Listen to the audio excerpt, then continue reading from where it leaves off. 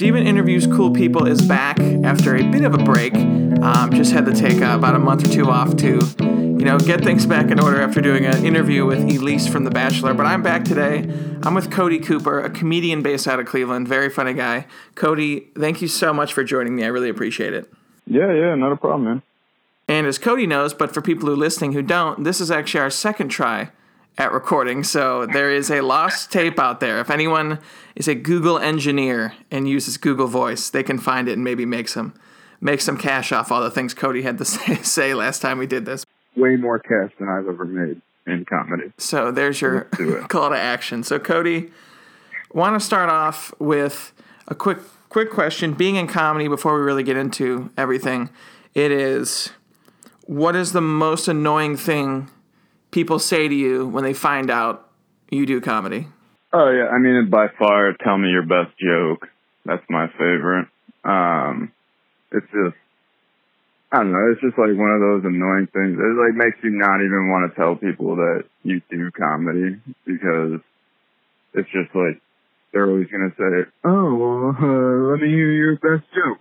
Well, it's like, first of all, I've been working on that best joke for God knows how long. Like, it could be years that you've been working on a joke until you get it to a place that you want it.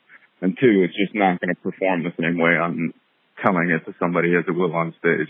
I made that mistake a million times, thinking like, oh, okay, yeah, I'll tell you my joke.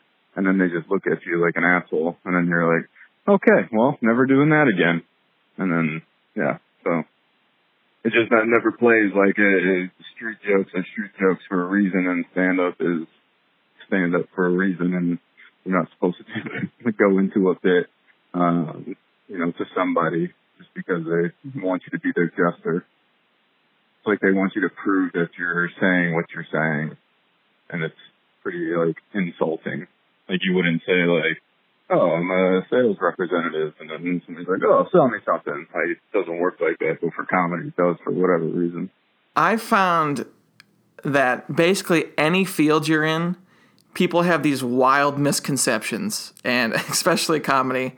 I know in my major, my undergrad, I did sports management, and people asked if I wanted to be a professional baseball coach. I'm like, oh yeah, I think you go to school for that. That seems to be what goes. And then now I'm in journalism, and the common response I get from older people is, oh, you're some liberal journalist. I'm like, yep, just waiting to get hired at CNN. You caught me. So it's like no one really understands what it is. And with comedy, I have found some people have asked me, they're like, oh, my friends of mine, can I tell you my joke? I just wrote a joke. And I'm like, you are going to kill that joke if you tell it to me now, because it's over text or phone. I'm not going to laugh. Like, I'm not at a show or anything. So have people ever asked you that? Like, since they know you're in comedy, like, hey, can I pitch my joke to you? And you're like, oh, God. Yeah, but it's different if it's coming from another comedian. So if it's coming from another comedian, then I can kind of see, I'm more focused on the structure of the joke rather than getting a response. Because, I mean, that's the thing. Like, if you're going to work with other comedians and bounce jokes off of them, which is something you should do. It's not like you're trying to get a laugh. You're trying to see the viability of the joke and try and see it from another angle. Because the problem with joke writing a lot of times is you can write a joke and you don't see it from a certain angle that might turn somebody off. Like, for example, I'll give you an example. I had a joke for a while that I was doing. There's a story about me on St. Patrick's Day where I got in a fight with this kid, and it was what I thought to be a young black man. And I got in a fight with this person, and then cops came and broke it up, and then come to find out it was a woman the whole time. It was like a lesbian that was dressed up as a man. And so I got in this fight with this person, and then, like, so my whole life came falling down around me, because, like, from day one, I was raised by my mom, and she's, like, never hit a woman. And so, like it was just a weird twist on it for me. But for the longest time, when I was telling my joke on stage, I was mentioning that they were black, and then I would say lesbian and stuff like that. And one of my black comic friends came up to me, and he's like, hey, Like, why do you have to say that they're black? And so, like, he challenged me to paint the picture of who I'm talking about without using those kind of now trigger words. Because saying black or lesbian, like, automatically puts people on the offensive. And I wasn't getting the response that I thought that the story gets when I usually talk about it, in like a small circle of friends. So, I mean, so like when I'm talking about a joke to another comedian, if they're talking to me about it or I'm talking to somebody else, we're looking for, different angles of the joke or how you might be able to progress it. Because usually you're talking about a joke if you're having trouble with it. So that's just, you're not really looking for a laugh. Whereas when like a common person that doesn't do comedy is just asking you to tell you them joke, they're just wanting to be amused and for you to like prove that you are what you say you are, which is wildly rude. I like how you said a common person. I feel like I'm going to start using that with people who be like, oh, just a commoner told me a joke. Right. I think it was, like I've heard on other podcasts from like other comedians and stuff, they call, they speak about it from like a military sense. They're like a civilian. They comedians and civilians, which makes me laugh. Going off what you mentioned about, your joke where you had to change it up, I'm not trying to go full conservative shock jock here, but quick question on it. Like, do you find it's more difficult, like maybe in the past few years, to do comedy? Is there more critiques of like every specific thing you're saying, or is it just about being more like kind of aware and like not intelligent, but just kind of aware of society? Yeah. That's kind of fully loaded. So,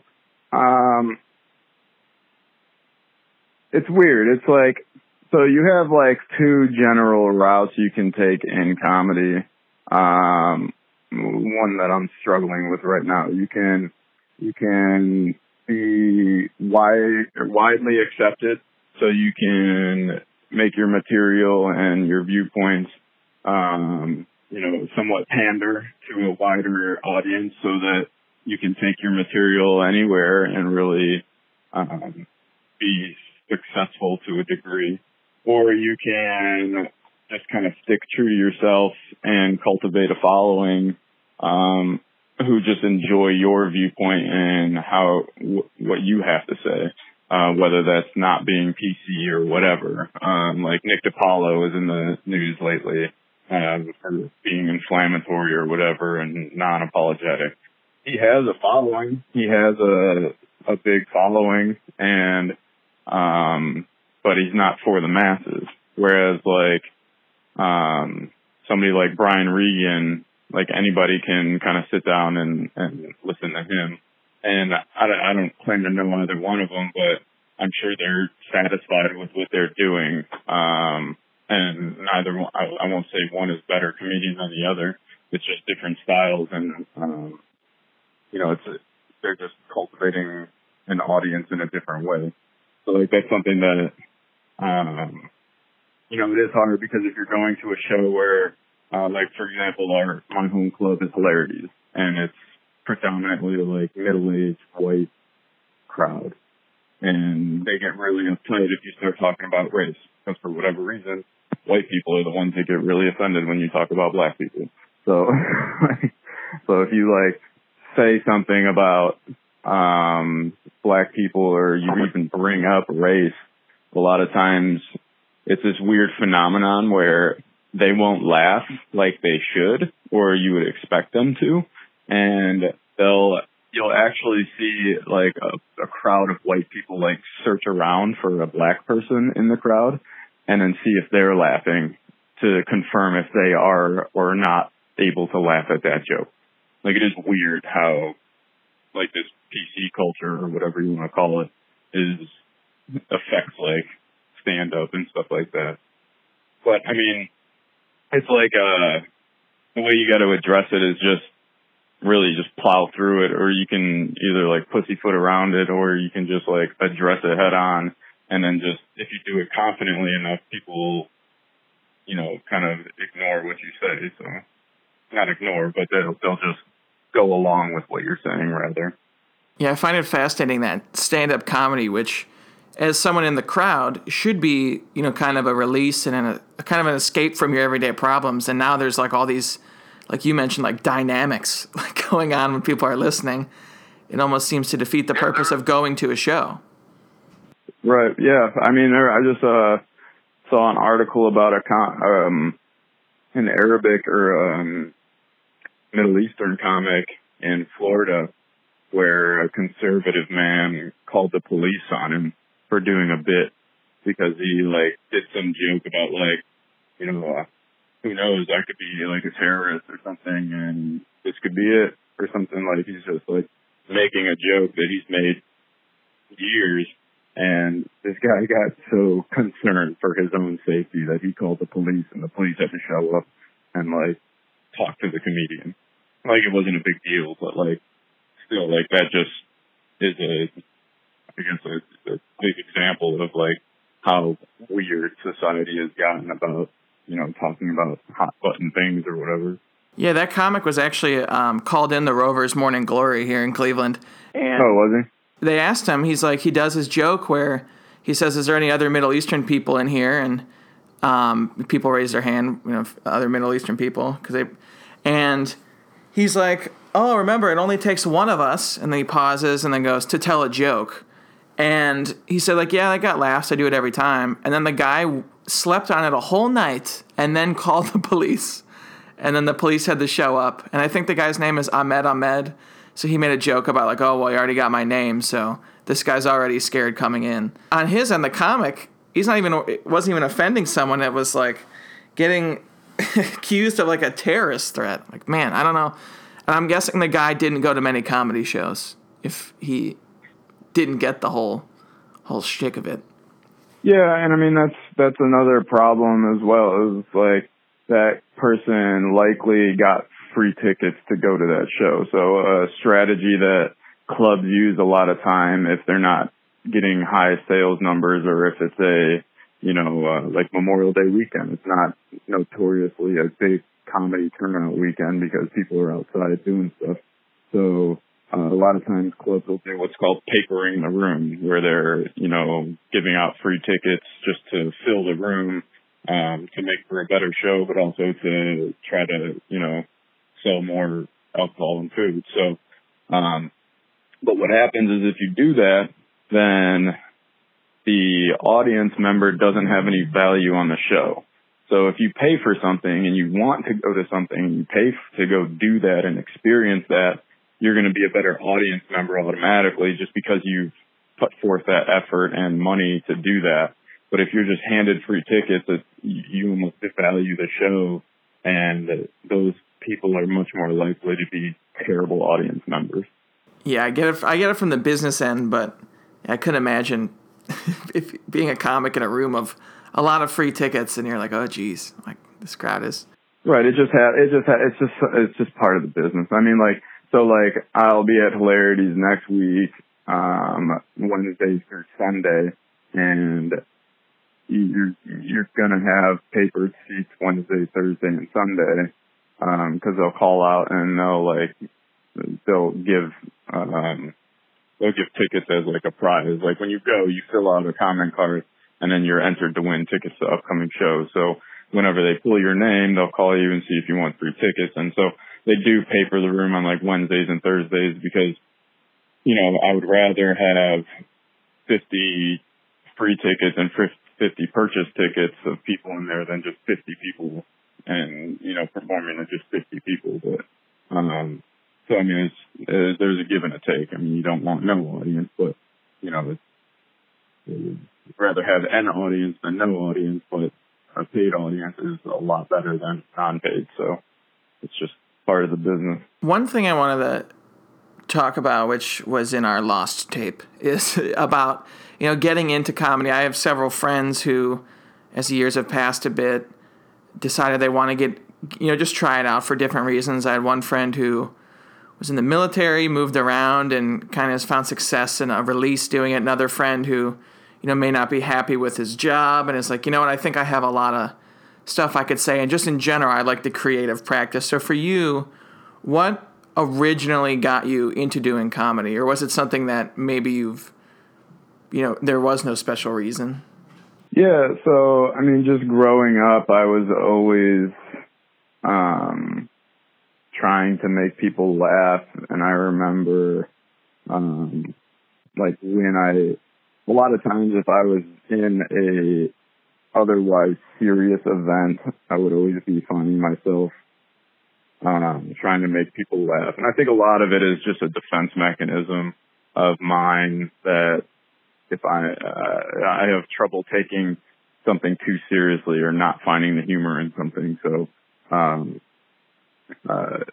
like I would always be making people laugh in certain situations and whatnot when maybe it wasn't appropriate, or when I would be like supposed to be listening to my professor or teacher during high school.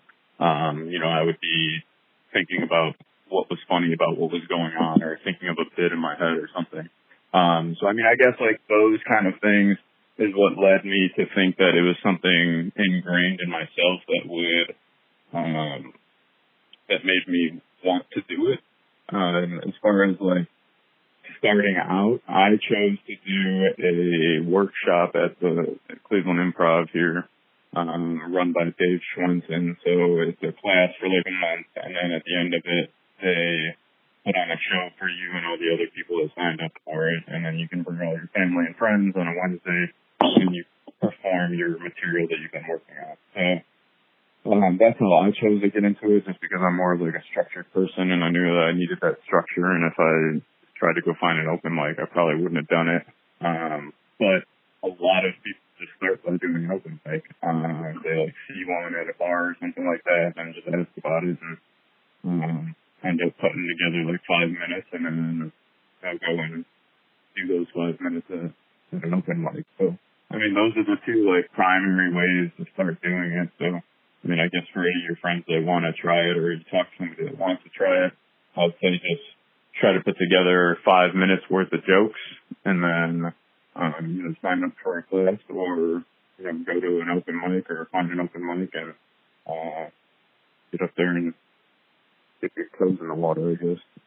So with open mics, that was the route I took a few years ago, so that's what I'm, I guess, more familiar with. What advice would you have for people who, are starting comedy or just trying it out? They go to an open mic and maybe the room is just all comics. What advice would you have to like stay motivated, or just keep at it?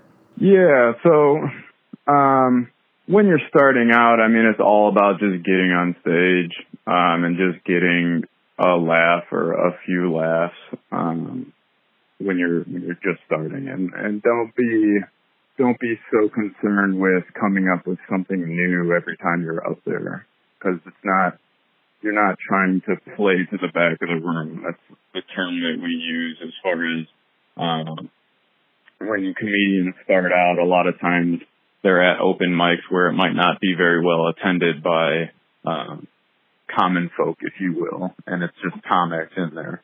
And so what's going to happen is you're going to go up on stage, and the comic's going to heard what you did last week, and they're just going to start looking at their phones and looking over their jokes. So you're not going to get a proper response out of them. So a lot of times what somebody does is they'll say, oh, I got to come up with something new to get a reaction.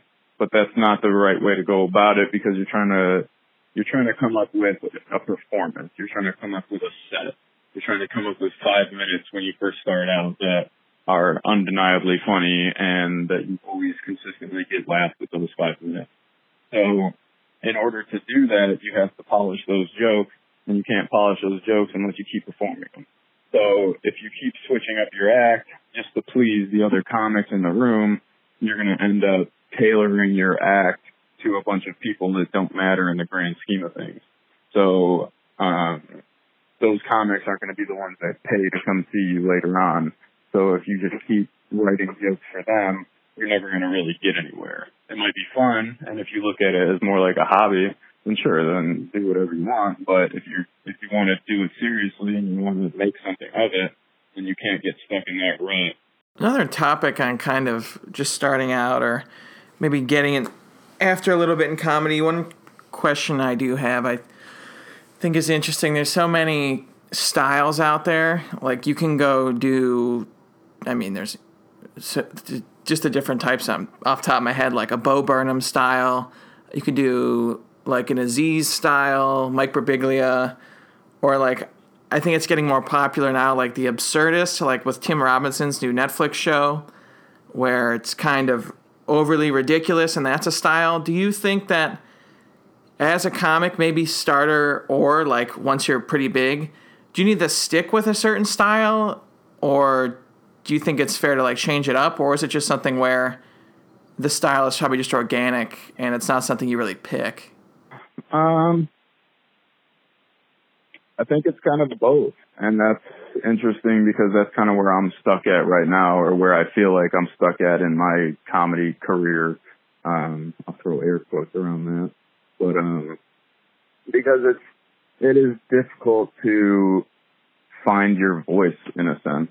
So, and I mean, I don't know, and it's always evolving. So you're always evolving. Like Steve Martin, for example, like he did his thing, and now he just loves playing banjo. Like that's his jam, and like whatever, that's great. And he did what he wanted to do, and now he's, on to being creative in other outlets. So, your act's going to evolve over time, and by year 5, you might hate what you were doing at year 1. So, it's really like, so for me personally, I'm struggling because it's a pretty generic time for me to be a white, straight, bearded comic.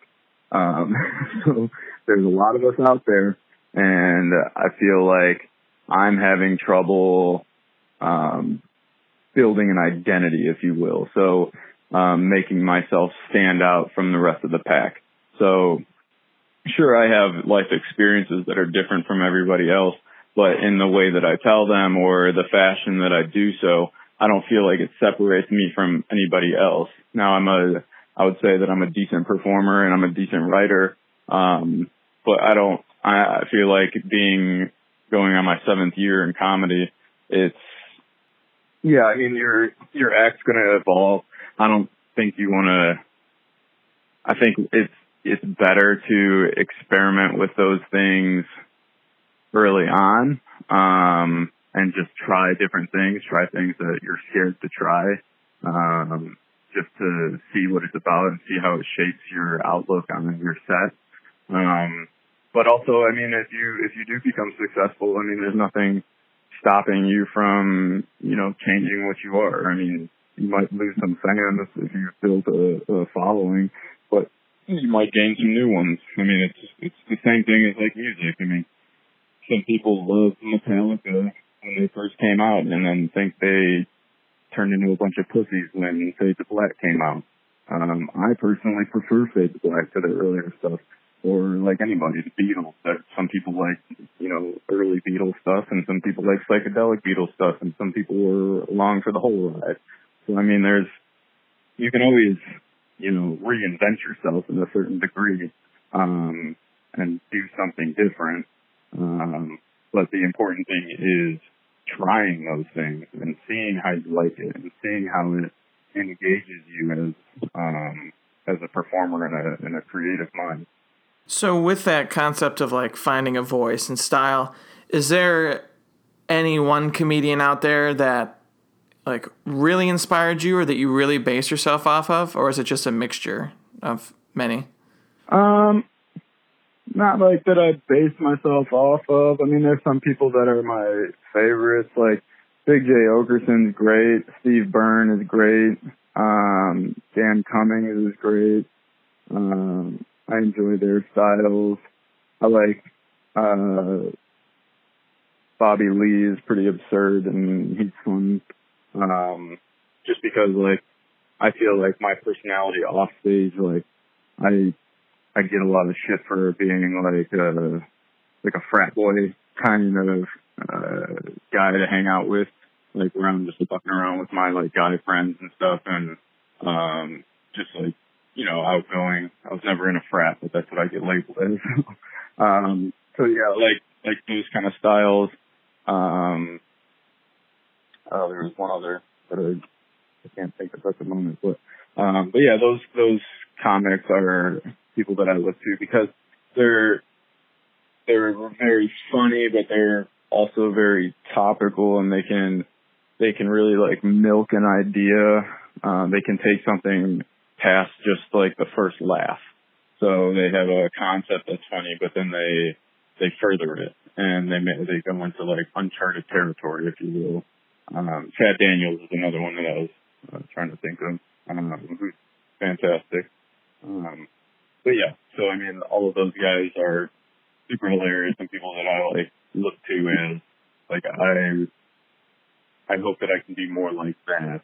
But it's hard because you don't want to be like that. You want to be yourself, but that's what you enjoy as a comedian. You enjoy watching people perform. Yeah, I think that's the tricky part is if you want to maybe emulate someone, you don't want to like steal their style, because obviously that's like the big no-no in any creative field. But I myself personally struggle with that because I'm like, oh, I like these comedians, then I'd find myself not saying their material, saying my own stuff, but then maybe like using a mannerism or something. I'm like, man, I gotta stop doing that. So it's like tough. It was like getting in that mindset of, all right, just really focus on your own voice and, you know, your own style. And so there's no confusion whatsoever. Yeah, and it's hard. And for a long time, I purposefully wouldn't watch other stand-up comedy. Like, if I was at a show, I would watch like my friends or people I knew. But even that would happen. Like, local, like Bill Squire and Brian Kenny are two of my best friends in comedy. But, unfortunately, we're both chubby, white bearded, straight males, and so like I would find myself on stage, and I would say something in a cadence that one of them would say a joke in, and I'm like, God damn it, like I sound just like them right now. And I've even been told that sometimes, like, oh, you sounded like Brian Kenny, son of a bitch, because we get mistaken for one another just based on appearance, and I don't want to make the evolution of me turning into Brian Kenny complete. So it is something you have to fight off, and especially for me because I'm very impressionist. Like in college, I would quote movie lines from movies that I never saw, but I was just quoting them because all my roommates had seen it and they were joking about it, and so I know that about myself. So that's why I try to be more cognizant of it. So yeah, it is hard to like look up to somebody and not become them and try to find your own voice. Yeah, so I've asked about like some, challenges and stuff or difficulties of doing comedy, but I guess a more lighthearted question. What's your favorite thing, about doing stand-up and maybe like looking forward to a show? Like, what's your favorite thing that stands out to you? Maybe, I mean, if it's leading up to a show, if I'm working with somebody that I haven't before or somebody that I look up to, that's always fun. But usually if I'm just working on a new bit, or something that I'm excited about, like I just wrote it and it's new and it's fresh and I'm excited to tell it, I get excited about that. As far as like post-performance, what I would get excited about is, of course, if that new joke went well, or you feel really like affirmed in that. I like doing, like if I fall into a crowd work and that goes really well, and I can riff for a little bit and just be me, because that's when you're truly just going to be yourself because you're having conversation. So that's always fun. Or trying new things. It's pants-shittingly terrifying to try new things, but when you do it and you feel validated afterwards. Why didn't I do that more? And then you get scared to do it for another few months. So yeah, it's those are the things that really get me like going or make me feel validated in what I'm doing. Yeah, the positives of it, I think. I mean, that's true of anything. It's what makes it worthwhile. But especially with comedy, it's like there's a lot of positives out there that could overtake maybe the negative feelings someone could get, or if they do a show, no one laughs, but it's just because of the crowd. It's like, okay, well, I got to work with this person, or I got to do this, so it's like there were still some positives from it. So kind of wrapping up here, For listeners out there, I have to thank Cody once again. This is a second try, and it is, well, it's not early in the morning for normal people, but it is early for me. But what is maybe your best piece of advice for someone who is on the fence about trying to go, to an open mic or an improv class to kind of break into, or not break into, but just try to do comedy? Just do it and get it out of the way and, try it. And who knows? I mean, you might become addicted to it and it might be a new love of yours that you just can't stop doing. So, yeah, I mean, absolutely just do it. I mean, it sounds like such a, I don't know, cliche thing to say. But it's just, especially with stand-up, it's one of those things that you just have to throw yourself into, and you'll find out very quickly if it's something that you want to continue doing or if you just want to be like, well, got that off my bucket list. Well, my takeaway from your response is that you should do it, because if you don't, you will you will despise your future family for holding you back. Yeah, I mean, there's more to that. I mean, there's a book called The War of Art, and they talk about a lot about that, a lot about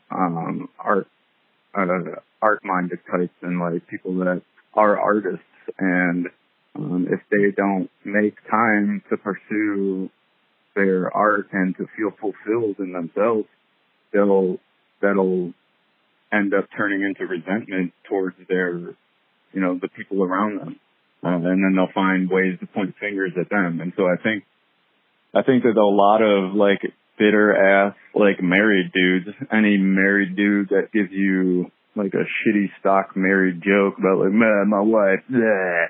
And then they're probably just miserable bastards that never had the courage to pursue whatever they wanted to.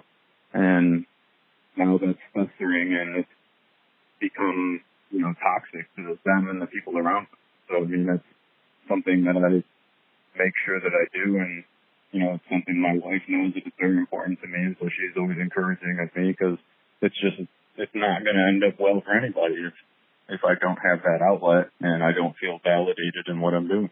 Yeah, I completely agree with that. It's just that, like, and it's also good you're with someone who understands that, because I feel like there's a lot of people who might get in, be married or dating someone, whatever it may be, and the person is okay with it at first, and they're like, all right, you can't do that anymore. Like, you can't do comedy anymore. It's like, what? Like, that doesn't sound like a healthy situation. Right. No, absolutely. And I mean, I'm not going to say that it's like always easy. Like if we have plans on a weekend and, somebody calls me and is like, hey, I want to give you this weekend at this club. And it's like, I can't pass up that opportunity. So I might have to cancel date night or something, like, you know what I mean? So it's not always like, oh yeah, I'm so happy for you, go and chase it. Like, of course there's, some blowback from that and being in a relationship. But I mean, on the whole, my wife at least is very supportive, and I think you need that as somebody pursuing something that they're passionate about and that they might not be super successful at when they first start. So it's important to have that around you, because your own conscience is going to be, taking a shit on you most of the time anyway. You're going to have those questions and self-reflections and, should I even be doing this? Am I even funny enough for this? Why aren't I doing better? And so if you're already saying that and somebody else that's close to you is mirroring that, it's super toxic to be around.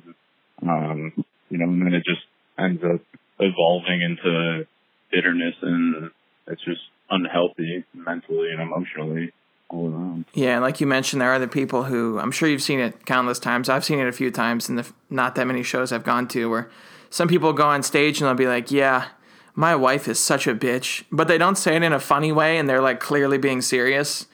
And then they get off stage and they're still kind of mad, and you're like, oh, what's wrong? You're like, it's my wife. I'm like, oh, that wasn't a joke. Right. And that brings up another good point, is that a lot of people start comedy or try comedy for the first time after or during like an emotional event. So, like you were saying, somebody's tired of their job. And so stand-up is alluring because it's kind of like free and like whatever. But, or a lot of times if people just went through a divorce, they'll get up there. And sometimes it's really sad because they just get up there and like being self-deprecating is one thing, but at some point it turns into just like this audience feeling bad for you. And then you just don't want that to end up being the situation, or you're just being a dick to your wife. Like, it's like, well, if you're so mad about it, change it, you pussy, instead of telling us all about it and bringing us down. Like, we're here to laugh, and now we're just sad for you and your wife. So it's like, that's an important, like, line to toe, I guess, when thinking about what you're going to say on stage. To actually wrap up, I remembered a question I wanted to ask last time. Forgot, but now I remembered it. And it is a comedy-related question, and it is, what is more uncomfortable? Watching someone bomb and not realize they're bombing, or watching someone bomb and they know they're bombing and they're clearly getting nervous? Oh, definitely knowing that they're bombing. I can't even, like, you know, like when you're watching a sitcom and like there's those cringy moments where you're just like, ugh, you just feel gross. Like, multiply that by 10 because it's a live performance, and like a lot of times I can't even watch it. Like, I'll turn around and I'll just face the wall like a child being punished because I just can't take it. Like, it's just miserable. But yeah, I thought you were gonna ask what's worse, watching somebody bomb or bombing yourself. And I was like, I don't know about that one. Yeah, but like watching somebody bomb, and it's funny. It can be fun if it's somebody that you know is like competent and successful in comedy, and they're just going up there and they're just doing the jokes that they know work and that you know work, but the crowd is just giving them nothing. And so like a lot of times at shows like that, you'll hear your friends or like other comics laughing in the background because they know that you know what you're doing, but you're just not getting the response that you should be. So they're just like laughing at shit, which is, you know, kind of a kick in the dick, but it's also like part of the camaraderie of it. Like your best friends in comedy aren't always going to be the one that's laughing hardest at your jokes, but they'll be laughing the hardest when you're eating shit on stage. So yeah, you mentioning having to turn around. I remember, I think it was like the second show I went to. It was just an open mic in Cleveland with my friend. When we were like 19, he wanted to start doing comedy. So I'm like, I'll go watch, you know, when you go. And this one guy, it's always stuck in my head because it was so bad. He was just totally bombing. And he was like, oh, I'm bombing. I'm like a terrorist. And then immediately looks to a girl at the bar. He goes, you laughed at that. You're cute. What's up? And was like totally serious.